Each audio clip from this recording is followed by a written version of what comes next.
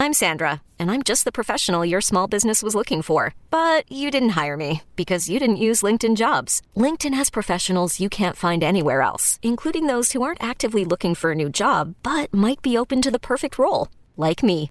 In a given month, over 70% of LinkedIn users don't visit other leading job sites. So if you're not looking on LinkedIn, you'll miss out on great candidates like Sandra. Start hiring professionals like a professional. Post your free job on linkedin.com/recommend today. You could spend the weekend doing the same old whatever, or you could conquer the weekend in the all-new Hyundai Santa Fe. Visit HyundaiUSA.com for more details. Hyundai, there's joy in every journey.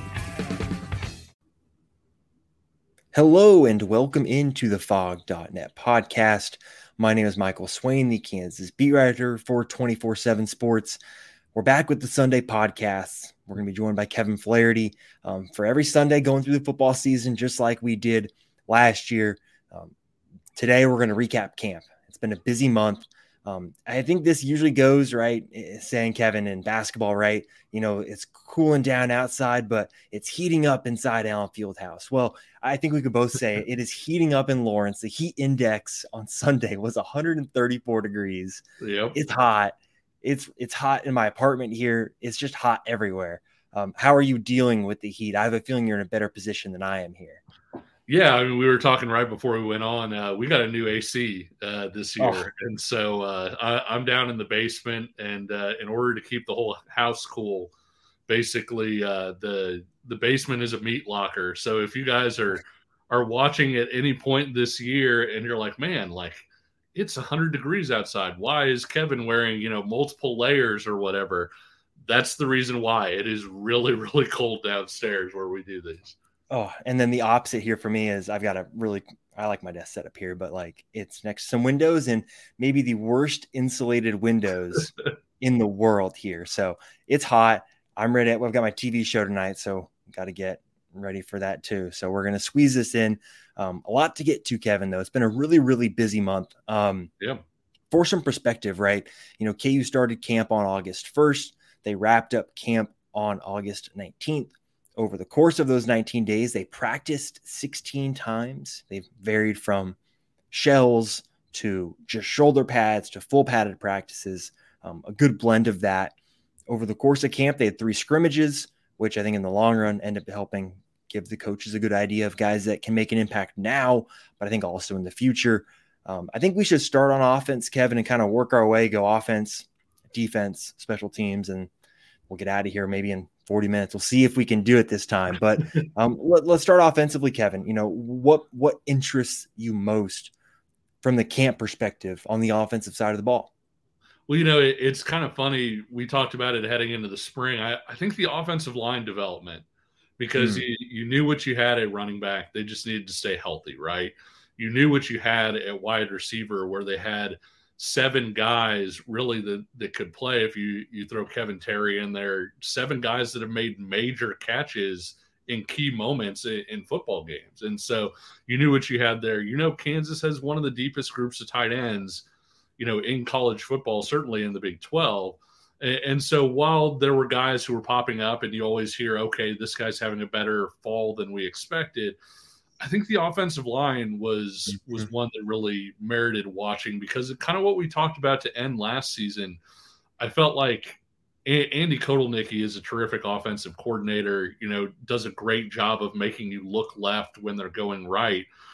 But I think that one of the areas where Kansas wanted to get better at, and something that they had at Buffalo, was sort of what I would call scheme independent running. And what I mean by that is it's 3rd and 2. Kansas wants to run the ball. The defense also knows Kansas wants to run the ball, and still being able to line up, knock somebody off the ball, and go get the yardage that you need or want to get.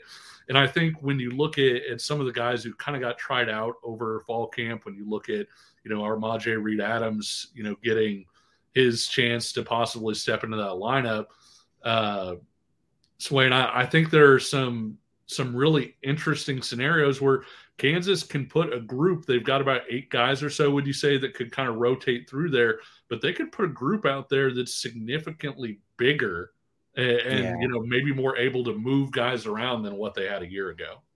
Yeah, I totally agree. I think, if you look at the offense, right, I think the next step that the team had to take is, can they control the point of attack? And I Yeah. think you look at this offensive line, and last year, I think we could agree, right, that KU's offensive line was probably right in the middle of the Big 12, right? Mm. They would hold their own against middle of the road Big 12 teams or lower end Big 12 teams.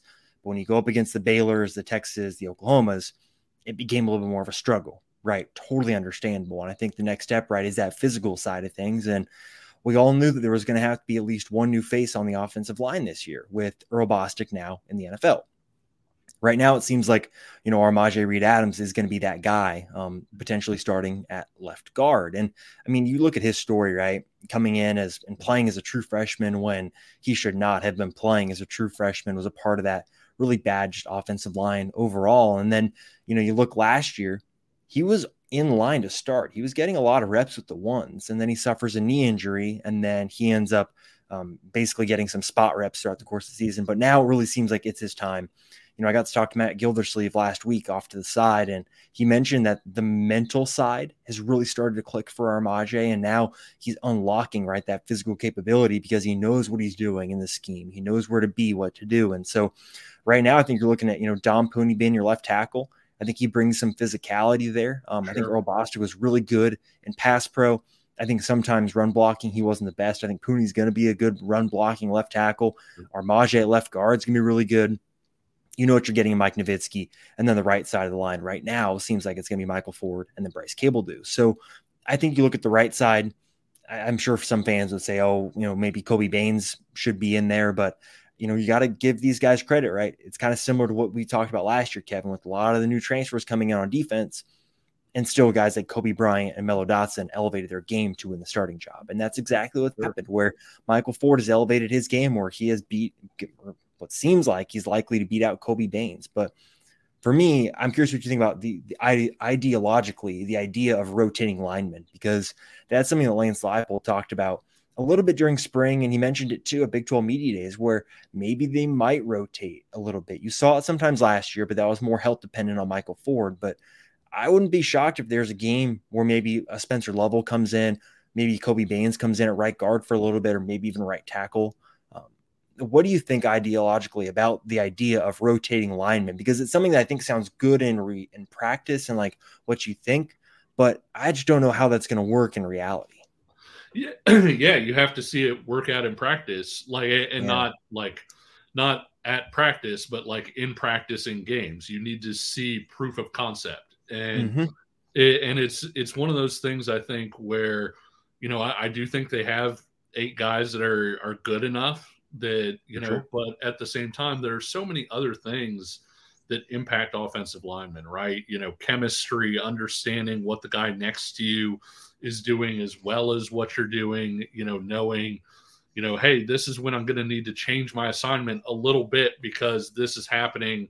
I've seen this happen with this guy before, and so I need to kind of change things. Timing is another really big part. But I also think it's interesting, Scott Fuchs, I think, is a terrific offensive line coach.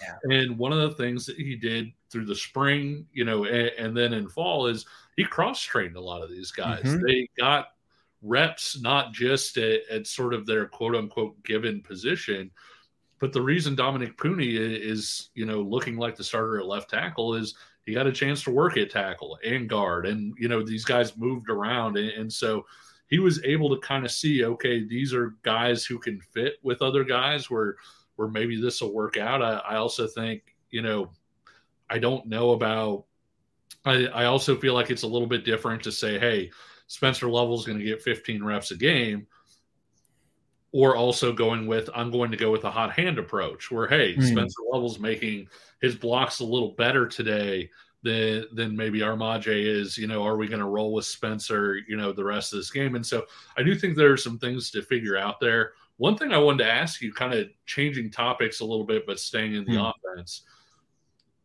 Obviously, the elephant in the room is Jalen Daniels' health, right? Because when he's healthy, it takes that Kansas offense up to another level, and it takes the entire team's belief level, I feel like, up to another level where they don't feel like they're I don't want to say they don't feel like they're capable of losing, but they always feel like they're in a game, even if they're down 14 points or 20 points.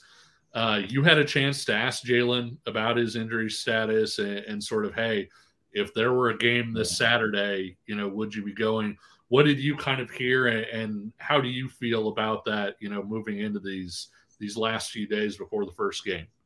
Yeah, I mean, Kevin, look, I struggle with it. I go back and forth on the entire thing, right? Basically, Jalen was more or less full go the first couple practices, and then this back tightness popped up. And on the basketball side, right, we saw MJ Rice deal with back issues all year. Obviously, I think there was other things going on there behind the scenes, but you look at Jalen, right, and you're right. Like, he is really the straw that stirs the drink for the offense. That's how good he is. And I asked him at the team's media day, hey, if there's a game this weekend, being yesterday, Saturday, or Saturday for listening to this on Monday, and he said, yeah, I'd play.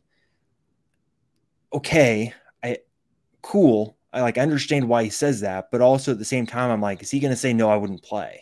Sure. I don't like. What do you like? For some reason, you have to ask a question, right? You have to ask, and I also don't. I'm like, what else is he going to say? And so for me, that's where I'm a little on the fence with it. My concern started out like a 0. I'm probably like a 3 or a 4 right now. We'll see what Lance Leipold has to say on Wednesday. If he comes out Wednesday and says Jalen's not practicing still, then I might get a little bit concerned because you're getting under 10 days until the start of the season. And I think too, Kevin, I don't know about you, but Jalen's been around, right? Sure. He knows the offense. And does he need a full fall camp to get rhythm with the guys? Not really, but my issue too is he was kind of limited early on during spring practice, and then now is limited in camp. And it's like he hasn't really had a lot of live reps since the bowl game. And so that for me is kind of the one area where maybe I'm getting a little bit concerned, is just the amount of live reps. But look, if he goes out there and plays a half against Missouri State and looks good, I think everyone's going to forget about it. And it's just one of those issues where it's a back issue. Like, you don't know really how it's going to react day in and day out. And just have no idea. Yeah, you don't. And so the uncertainty of it, I think, is a little making people uneasy. More fans. I mean, at least people I've talked to around the KU program, it doesn't sound like people are smashing the panic button yet, but I think it's hard to say, hey man, the preseason Big 12 offensive player of the year hasn't really been a full go on practice in 2 weeks. There's still got to be some level of ooh, that doesn't sound great. So I think we'll know more on Wednesday, but I think for this point in time, I'm kind of I don't know. We'll see. What do you think about it, Kevin? Yeah, that's the nature of back injuries in general, right? Yeah. No two back injuries are created the same. There are some guys that, Larry Bird, basically it ended his career, the back injuries that he was dealing with. And I know I'm going way, way back in time. I'm just saying that there are other times where guys have back injuries and it limits them just a little bit. And you're cautious with it and everything, and there's a full recovery, and it's not as big a deal. And so I've had some people say, oh gosh, is he going to be dealing with this all year? And I have no idea. And I'm not a doctor. Even if I had his charts and had Jalen telling me what the issue was, I wouldn't be able to tell you if he would, if this is something that's going to last and last and last. And I do think the good news is, obviously they were being careful with it. It wasn't like he was really pushing through it to where you're like, well, he's kind of stretching a week-long injury into something that could be a little bit longer. And I'm kind of right there with you. I don't have a huge concern level yet, but you do want to see him take reps heading into that opener. You want to, and not just in the opener, but you want to see him there for a full week's practice, maybe even more, week and a half, 10 days, however you want to put it. You want to see him practicing to where he has that chance to get back up to speed. And I think when you look at, Jalen last year dealing with the injury, and it was a totally different injury, obviously. Mm-hmm. But when you saw him come back against Texas, there was a lot of rust to shake off. And so, the Texas game, the K-State game after that, I feel like neither of those games did you really see who Jalen Daniels was. But then, he went through bowl practices, sort of got back up to speed. And the Arkansas game was, I can't say it's more what we expect because you don't expect anybody to throw for 550 yards or whatever.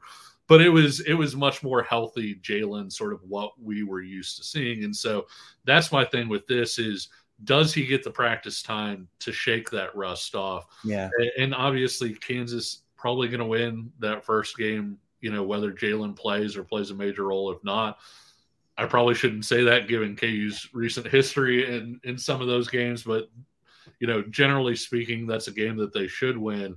Yeah. But you really, I look at this as you want to get Jalen back on the field. You want him to play in that game so that he is ready, no rust, whatever, when Illinois comes to town, because Illinois has a chance to have one of the nation's best defenses. And I think that that's one of those games that if Jalen's playing, you've got a chance to win. And if he isn't, I'm not saying you can't win, but I am saying that the formula changes significantly. Yeah, I totally agree. And I think that the nature of it, right, we're just not going to know. Sure. And I'm sure we'll talk about it again next Sunday when we do our next podcast, right? I think that's just going to be kind of the way it goes. And it's just one of those, we'll have to see how it works out. I think looking at the rest of the offense, it's been a quiet camp for the running backs, which I think that's what you want, right? If you're returning those three, or really those two guys, and Devin Neal, Daniel Highshaw, you add in Dylan McDuffie, Sevion Morrison is back. Johnny Thompson had a good camp, the true freshman. But I think that's the room you want to hear nothing about, just with the injury history of guys like Devin Neal, and you're really Devin Neal getting banged up, but injury history with someone like Highshaw, where, I mean, in spring practice, right, you're looking at McDuffie getting a lot of reps, and it was some walk-ons getting, running back reps in spring practice too. So I think that's a group you want it to be quiet. Wide receiver, it's about building depth. It sounds like Trevor Wilson had a good camp. Douglas Emillion had a good camp. And now you're looking at kind of KU having the top three. But I think we talked about this all last year, Kevin, right? Those top three guys were so good, but there was just no production underneath those three. And now you're looking at Trevor Wilson having some rhythm going into this year. You're looking at Douglas Emillion having more confidence in the scheme, I think. And Tanaka Scott still, I think, is believed to have one of the highest ceilings of any of the wide receivers in the room. So I think you got to feel a little bit better about those guys. But I think skill position wise, I think it's just a good position to be in going into the year, where it sounds like guys have just been pretty steady. Yeah. And, you look at tight end, in addition to that group, you bring back Mason Fairchild, who's, one of the Big 12's best tight ends. You bring back Jared Casey, who I would say, I realize he's a tight end, but I would say he's maybe the Big 12's best fullback. When you look at the way that they use him and, the way that he leads so many of their big run plays, go behind him, he's able to catch the ball and be on the move and do some things as an H-back type guy, but he's more of an H-back fullback type. And then I thought one of the better pieces of news in terms of, hey, this guy's having a breakout spring. And if you haven't read it, or breakout camp, if you haven't read it, Swain wrote an article on FogNet where he looked at 5 guys that really caught a lot of buzz in terms of, hey, these are guys that had great camps. One of them was Trevor Cardell. And I think that's a really big deal, because I do think he brings something a little different than the other guys. Mason Fairchild, maybe a little bit more balanced, classic tight end. People forget Trevor Cardell was a high school wide receiver, lined up on the outside. Yeah. And so I think 2 years ago, you looked at Cardell and you said, man, this is a guy that really has a chance to impact games down the seam and do a lot of things that way. And if Cardell plays the way that it was reported that he played this fall camp, he's going to be in that rotation, and he's going to have a chance to create some plays in the passing game too. Yeah, and he's one, right? You saw it last year at times, right? I think the Duke game, you showed it, and he's a guy that I think this is 2 years in a row now where it's been, hey, he looks good in camp, and it's just a question of, all right, can he kind of, spring that into a good season? And obviously it'll be hard, right? You've got two guys ahead of you that are established starters, have the trust of the coaches, and it's just about taking the next step. So I think that'll do it for offense. Let's swap over to the defensive side of the ball, Kevin. I mean, for me, like going into camp, the biggest question was defensive line. Yeah. And I feel a whole lot better about it right now than I did July 31st. And I think for me, a lot of that revolves around the camp that the defensive tackles have had. Yep. Devin Phillips has played really well. he's got a crazy story where, I think when he came in, he was like 340 pounds and dropped a bunch of body fat over the summer and over the kind of the period between kind of January now, dropped a lot of body fat, and it's just an explosive player. Matt Gildersleeve told me has about 80 explosive actions in a full practice, and the next best would be 60. So he's a guy that's come on. He's been the real deal, exactly what the coaches want. I mean, you look at guys like Tommy Dunn, DJ Withers. I mean, we talked about them all last season, right? Guys that were kind of developing behind the scenes, getting 15 snaps a game. Both of those guys seem ready to take the next step. If Gage Keys can stay healthy, he's another one that brings great length and athleticism. So like the defensive tackles for me, I feel a lot better about. You look at Jeremy Robinson on the strong side, and you look at on the weak side then too, right? Austin Booker, I think, has had a great camp. Yeah. He's another one that's really changed his body. He was about 230 pounds when he got to campus. He's about 245 pounds now. He looks a whole lot different now than when I saw him play in spring practice. And so I look at this defensive line now, and right, Kevin, I think we talked about growing pains and how this offense or the defensive line could have growing pains. And I'm kind of coming around on it to maybe where the growing pains, maybe they won't be so bad. I think it's a group that I'm starting to be a little bit bullish on.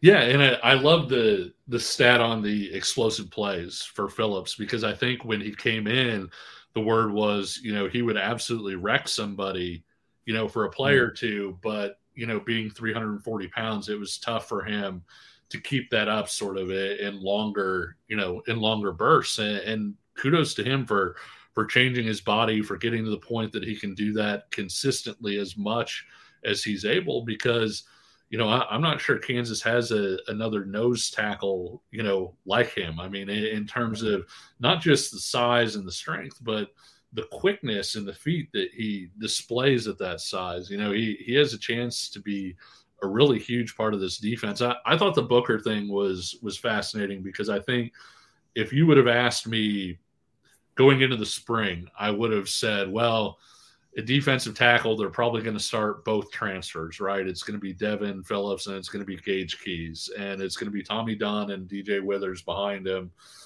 And it was a big deal for those guys to kind of step up over the spring, especially Tommy Dunn, where you said, wait a minute, like Tommy Dunn may be that other starter. Heading into the fall, I think we were looking at it, and the biggest question mark for me was, okay, who's the defensive end opposite Jeremy Robinson? Because Jeremy Robinson is a guy that has NFL ability. He flashed that at times last year. I think the hope is that he becomes that guy more consistently this year, especially with the starting spot where he's not rotating about half and half. And so to hear that Austin Booker now had one of the best fall camps, when you add the spring to what they did in preseason camp, I think the defensive line, the buzz could not be better in terms of, hey, these are question marks, major question marks, and hey, maybe there are some answers there. And I do think, depth is going to be a question, especially you look at, I realize I keep bringing up the Illinois game, but Brett Bielema's personality is he's going to line up and he's going to run that ball at you 45 or 50 times. And if you can't hold up, you're going to lose that football game. And so I think that's going to be a really interesting early test for this group is, hey, how did they hold up in that situation? And I think, while it sounds like, hey, there aren't as many holes in that starting lineup or that starting group as maybe we thought initially, I do question, hey, is that quality depth going to get there in time for something like that? Because having BYU so soon after Illinois, if Kansas struggles to stop Illinois, I think you really start to ask questions about that BYU game a little bit, because BYU is going to line up. I think they've got a 240-pound tailback, and they're going to line up and run the ball at you. And so if they show up well in that Illinois game and they hold their own and everything, it really changes the outlook of sort of that September and that first month for KU, I think. Yeah, I totally agree. I mean, I'm sure we'll talk about this next week, but like that Illinois game for me is like so important. Yeah. So important, right? Between, I think, setting the tone for the season, I think it'll show us a lot about where KU is just in the trenches, because what Illinois is going to come in and do. They're going to come in and be physical. They've got draft picks on the defensive line. They've got old experienced guys on the offensive line. And I think it's going to be a really good litmus test for where Kansas is at in the trenches. And so I think, you look at the weak side defensive end spot. The depth chart will come out not this Monday, but next Monday. And, Hayden Hatcher probably will be listed as a starter, but he's kind of been banged up over the course of camp too. So he's one that even if he's a listed starter, maybe Austin Booker does get, half the snaps in the opener. I mean, we'll have to see. And obviously I think the game state will determine some of that. I think you look at the second level, another transfer. I think generally you're looking back at this transfer class, and I think you look back at this time last year and that transfer class that they brought in, meh. Yeah. Right. You look at some of the guys on defense they brought in, just kind of meh. I think they've hit home runs right now. You look at the defensive line transfers they brought in, and then you look at someone like JB Brown, who's been incredible in camp, just incredible. A guy who is really athletic, really strong. Matt Gildersleeve, and I keep mentioning him, but he was really interesting this past week where he brought up a story with JB where, I asked him, hey, I've heard he could squat 600 pounds. And Gildersleeve's like, yeah, he can, but we don't want him to do more because he's at the point where he creates so much force and so much violence in the way that he hits that you don't want him getting stronger where maybe it puts, ligaments and soft tissue stuff in danger. And He talked about how JB, they do a lot of velocity stuff. It's not like percentage of max. It's more velocity, the speed at which you move the weight. And he said that JB Brown speed squatted 600 pounds, which if you've seen JB, he's like 6'2". I don't have his weight in front of me, but I guess probably 220. And he's squatting as much as Tommy Dunn. It's insane. It's just insane. So he's someone that I think is really going to be a big part of that linebacker room. And I think he's just such an upgrade over Eric Gilliard or Lorenzo McCaskill last year. I think he's someone that's going to be a big time player for KU at that linebacker spot. Yeah, it's interesting when, and I don't know if we've talked about this before, when you look at stuff that basically correlates from recruiting to success at the college level and ultimately the NFL draft, it differs by position, obviously, but the position where 40 time most correlates to success, which I think would surprise a lot of people, is at linebacker. And, if you really start to think about it, it makes sense in that a linebacker can't make a tackle if he can't get to the play. And when you look at a guy like JB Brown, and I have no idea what his 40 time is, but he puts on tape that he can run. Like he's an athletic guy.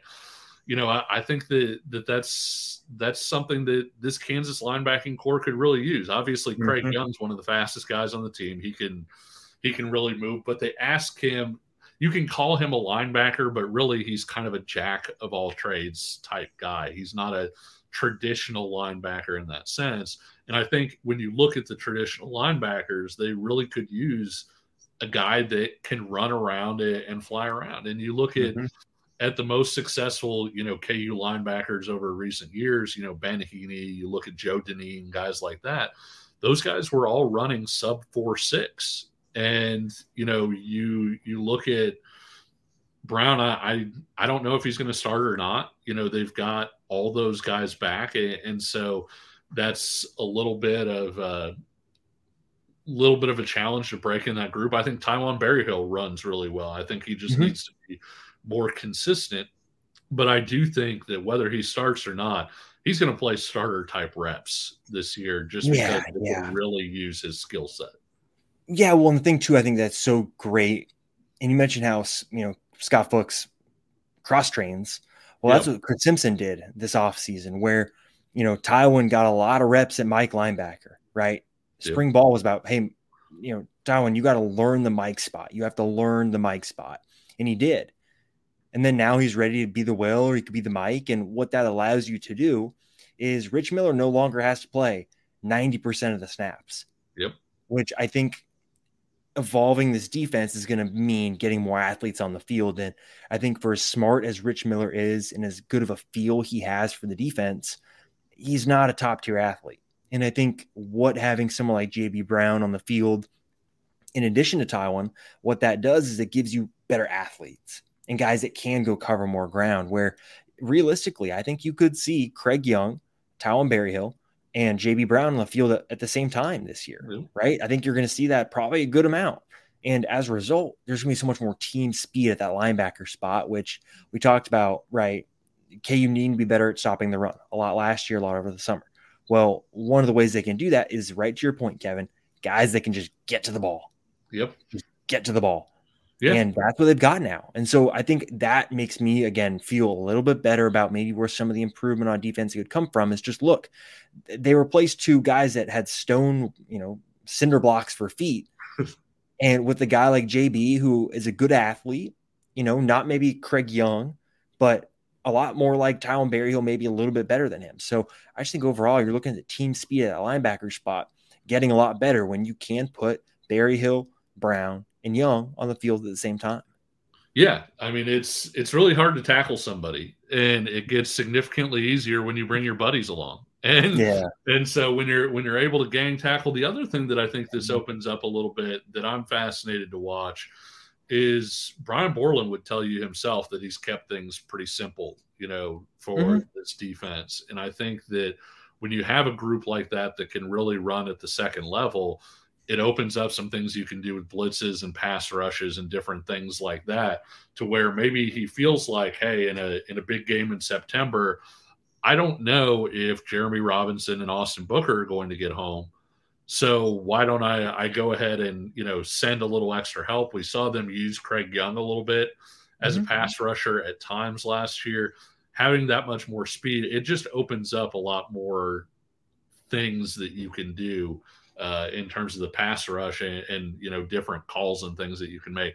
The other thing I thought too was, and this will seg into the secondary a little bit, when people would run things like bubble screens or sort of sideways screens to get on the outer levels of the defense, the corners needed to play more physically, I thought, last year in those situations.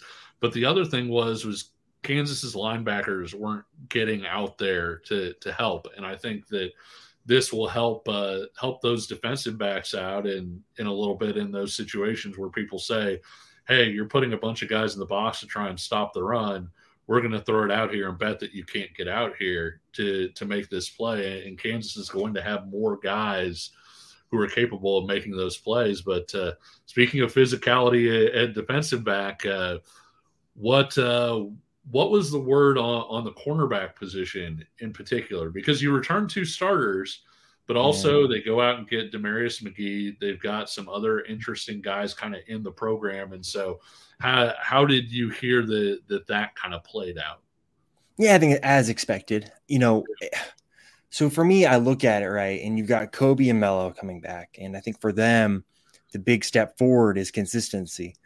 And I think you saw a huge jump between 2021 and 2022 in that regard, right? I think we could all say that they probably went from, I can't think of like percentage numbers, but like 30% consistency to like 55 or 60% consistency.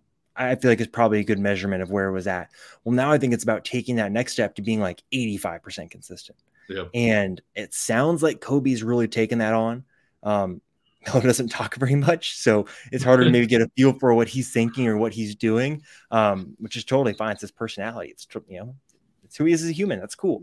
Sure. But I think something that Jordan Peterson said that I thought was really interesting is the fact that they can now go really far into the schemes. And hey, when it's this coverage, you need to focus on this and this, and you now have a better feel for when to take a gamble and when not to take a gamble. And I think that allows you to have a lot more consistency when this is not the coverage and not the game state to take a gamble here versus this is the time. And so I think that's the improvement.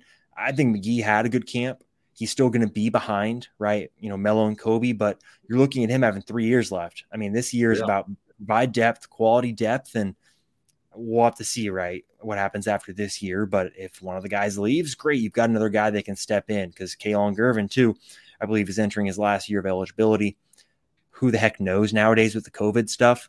I still struggle with that, but I think it's the room overall that I think consistency is going to be the big next step. And I guess just the talk has been that they should be closer But again, it's kind of one of those deals where, yeah, you can talk about it, but maybe one of those, maybe I need to see it before I believe it. But they've been saying the right things, and it sounds like the guys have had a pretty good camp so far. Yeah, and I think McGee is interesting moving forward. He was a pretty good athlete. There's a reason this guy was a top 100 recruit in the country and started his career at LSU. He played some as a true freshman. You had the coaching change there where Brian Kelly comes in. They wanted something a little bit different from their cornerbacks. And so he kind of fell out of favor there, if you will. But, he's still a really talented guy. And I think the fact that Kansas returns those guys who have not just played a lot of college football, but done it in the Big 12, where it's very tough to be a cornerback. You're getting challenged a lot. And so to have that in front of McGee where he doesn't need to be, everything right away. He doesn't need to be Devin Phillips. And he can kind of rotate through in that group and sort of grow similarly to the way that, a guy like Kobe Bryant did early in his career to get to where he is now. I think that's a positive, the fact that they can have, all three of those cornerbacks out there. The crazy thing about Craig Young is he's not a cornerback, but he lines up over the slot a lot. So he's almost like a nickel corner who is the size of a linebacker. But, to have those guys back is a real positive. And then, moving forward into the position that I think may be the best overall position on the KU football team in terms of not just the starters, but the depth, the guys they're bringing in, and even the 2024 class, that safety group, I think, is really strong and deep and has a lot of guys there too. Yeah, I don't agree actually. Oh, maybe I'm wrong. I don't really rate Kenny Logan. Maybe that's a hot take. No, it's not. It's not a hot take. We'll see. Like I would pick. So I think I'd pick other positions before I'd pick the safeties. Honestly, just for me, like I think OJ Burroughs is a good player. I think his development is really fun to watch because I think physically he's gotten so much stronger, so much more confident. I think he's a really good player. I mean, you don't set the IMG interceptions ranking, record without knowing what you're doing. And so I don't necessarily rate Kenny Logan. I'm a little higher on him than some people based on the fact that I thought he was really good 2 years ago. Last year, the jump that we thought would or should happen didn't happen. And if it did, he would, let's be clear, if it did, he wouldn't be at Kansas this year.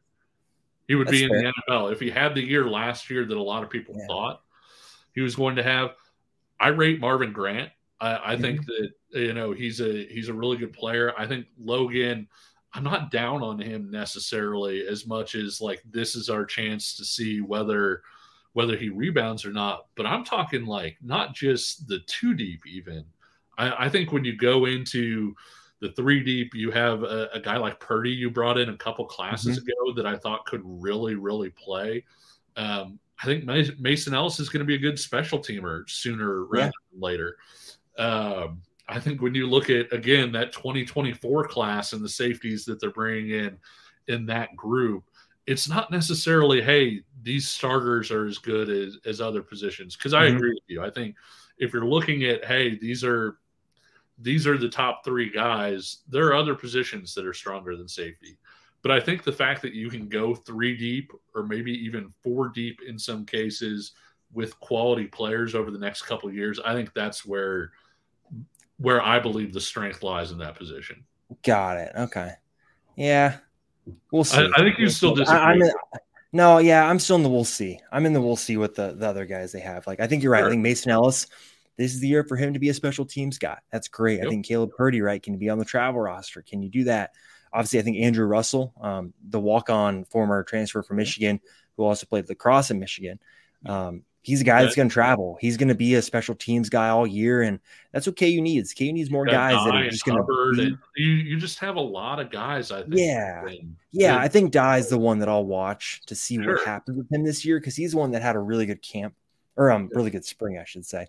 But now it's a question of, right, well, where does he fit, right? Is he behind OJ? Is he going to be on the boundary? Because then if so, then he's probably behind Kenny and Marvin. I think for me, I'm really interested to see just what the snaps look like between Kenny Logan and Marvin Grant, because I think Marvin brings more athletic pop than Kenny. And I think Kenny brings you, I think just being experienced, right? Being around the block. He knows where everyone should be. The leadership side of that, I think that's really important. I do not want to discount that. But I would say that if we're going to talk about the Kansas defense evolving and getting more athletic, I think Marvin Grant is the type of person that allows you to do that. So I think it's just kind of two different ways of thinking about what you want from that boundary safety spot, where do you need the leadership? Do you need the experience? The guy that's been around the block? If so, cool, then Kenny should play a lot. Do you need more athletic pop there at the boundary spot? I think Marvin Grant showed over the course of the second half of last season that he has the ability to play in the Big 12 level. I think he really grew in as the season went on. And I think that's one of the things where I just going forward, I think you'll see Kansas really prioritize winter portal recruiting and then get more long-term projects like a Dylan Brooks in the summer. Because asking a guy to come in the summer can't be the first time he plays on the defense and expect him to make an impact in the first 4 weeks of the season. That's really hard to do. So I think you're going to see some changes long-term. And I think this is the season for Marvin Grant where let's see. I'd love to see him get some more playing time. Because again, if we're talking about KU taking the step athletically, I think, it's him. That's the next step. Right. And then after that, I think you're right. Mason Ellis, Achille Hubbard, Jalen Dye, those guys. I'm a Purdy guy too, or at least I was out of high school, and that's just it. Like that's where my argument lies. Is just like they don't just have, I think, a quality too deep. I think you can go really deep in terms of guys who could wind up playing at Kansas and potentially even playing major roles. Yeah, for sure. And I think that's the case right now with the entire defense. Right, you look at the pipeline, if you want to call it, right? You can start to see like this is kind of the last year before really things can start to chug along, where you're kind of in a transition almost year where the defensive line is kind of getting there. The linebacker room is kind of getting there. And then kind of next year and beyond is when I think a lot of the transition will happen to be more what this coaching staff wants and recruits for and all of that stuff. So I think before we get out of here, we got to talk special teams. Yeah. Seth Keller at practice. Did you see him kick? How did it go? And no, that's the issue. The field goal kickers. So this is the best part about it. So the field goal kickers, we get to see probably the first 30 minutes of practice. Sure. The field goal kickers don't kick during that time. They're usually chilling on the sideline, doing their specialist stuff. And then they usually go to the other field to go into Memorial Stadium and kick or things like that. So really the specialist I got to watch is the punters. And I think Damon Greaves is going to start, and I think he's going to be really freaking good. I just think the Aussie Rules style, where he's going to kind of run a little bit to the right and then boot it, I think that's going to help because KU had the least amount of fair catches last year. 11, 25% of KU's punts were fair caught.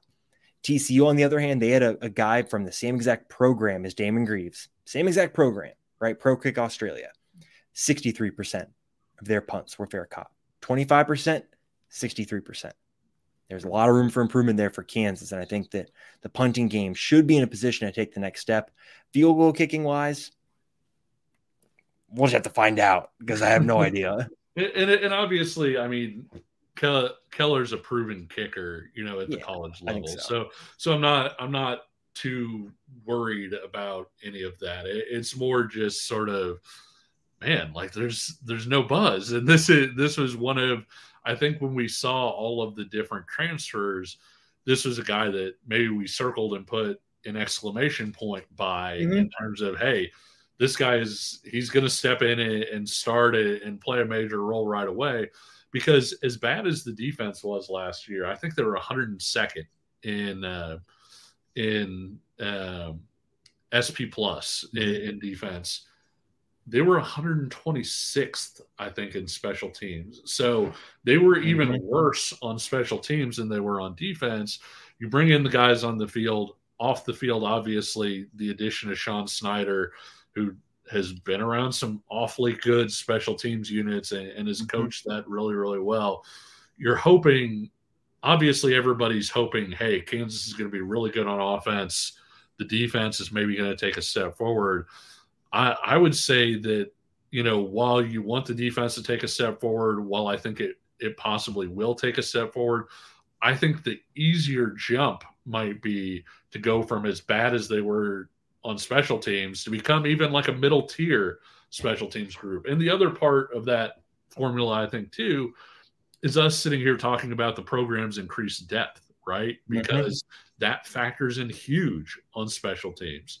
On kickoff coverage, are you playing a starter who's already played 80 snaps because you have to get his athleticism out there? Are you playing a walk-on or somebody who has no business being out there? And I think that sometimes when your program lacks depth, you wind up on either end of that, where maybe you're playing too many starters, too many snaps.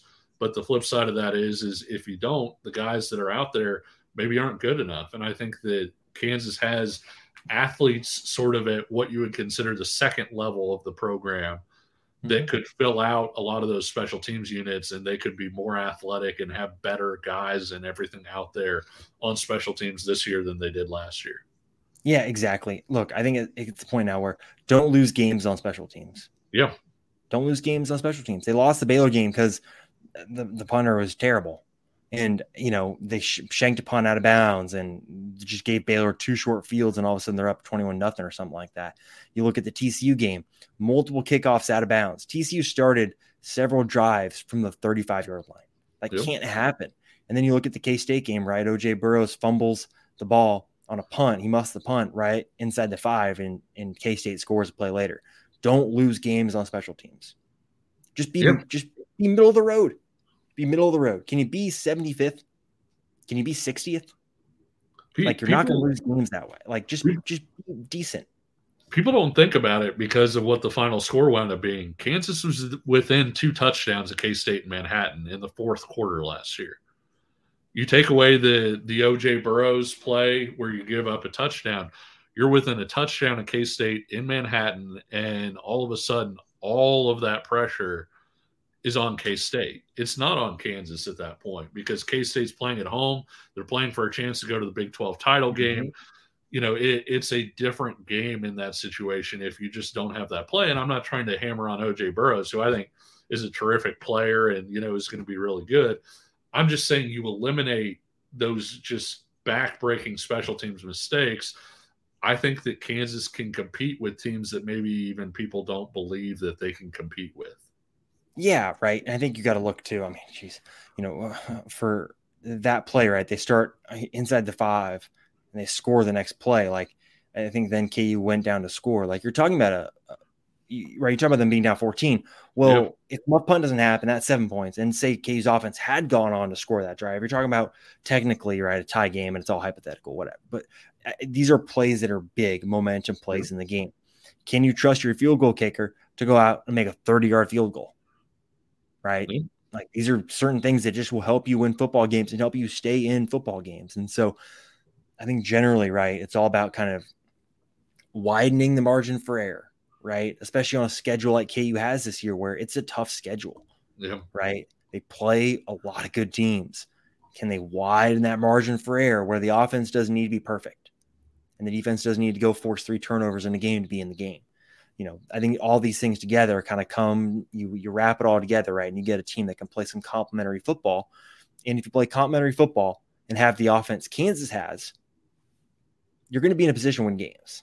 And so I think it's, it's talking season. So you can say things like that. We'll see how it plays out. But I think those are some of the things that if Kansas can put these things together, if they can stop the run a little bit better, if they cannot give up so many big plays through the air, they cannot lose games on special teams. Like, there is a world in which they can go to a bowl game, win 7-8 games, right? But again, you're asking for a lot of different things to come together all at once, and things aren't always perfect. So we'll have to see. But Kevin, any final thoughts on camp before we wrap this show up? No, I actually think that we hit it pretty well. I mean, there were some questions going into camp, like you'll always have, and Swain's giving himself a pat on the back. But no, I think that Kansas went into camp with some questions. I think most of those questions, I don't want to say were answered, but you at least feel better about them maybe finding answers there. And so the bottom line is we'll find out here really, really quickly, whether those are answered or not. But no, I think from an injury standpoint, obviously with Jalen being up in the air, but other than that, you wanted to come out of camp healthy. You wanted to potentially find, a couple spots. Are we going to feel good about these spots? Are we in trouble, et cetera? I think camp went about as well as you could hope for. Mm-hmm. Yeah, I think so. Maybe we'll talk about the injuries next time and lingering stuff once we've talked to Lance for the last time. But thank you, Kevin, as always, for joining. And for those listening on iTunes or Spotify, please leave us a rating and review. Those always go a long way. If you're watching on the YouTube channel, make sure you like and subscribe to the channel. Make sure you are checking out phog.net. A lot of really fun content coming your way this week. If you missed it last week for VIP subscribers, we did a player poll where Nathan Swaffer, I helped him a little bit with it, but went around and asked a lot of questions to players and got some really interesting feedback on guys that stood out, guys that surprised, the games that players are looking forward to, the strongest player, the fastest player on the team, all that good stuff. So plenty of content over there at phog.net. Kevin, thank you as always. We will talk to you again next Sunday. The chilling new original docuseries on Paramount Plus. Why did he kill his family? The answer lies across the ocean in a woman named Sylvie. She's a Ken model. Where desire leads to deception. I ended up spending $12,000 and $15,000 a day. It was addictive. I can't get you out. And obsession leads to murder. Who did this to your family? You can't really maintain a fantasy forever. Control Alt Desire. Now streaming on Paramount Plus.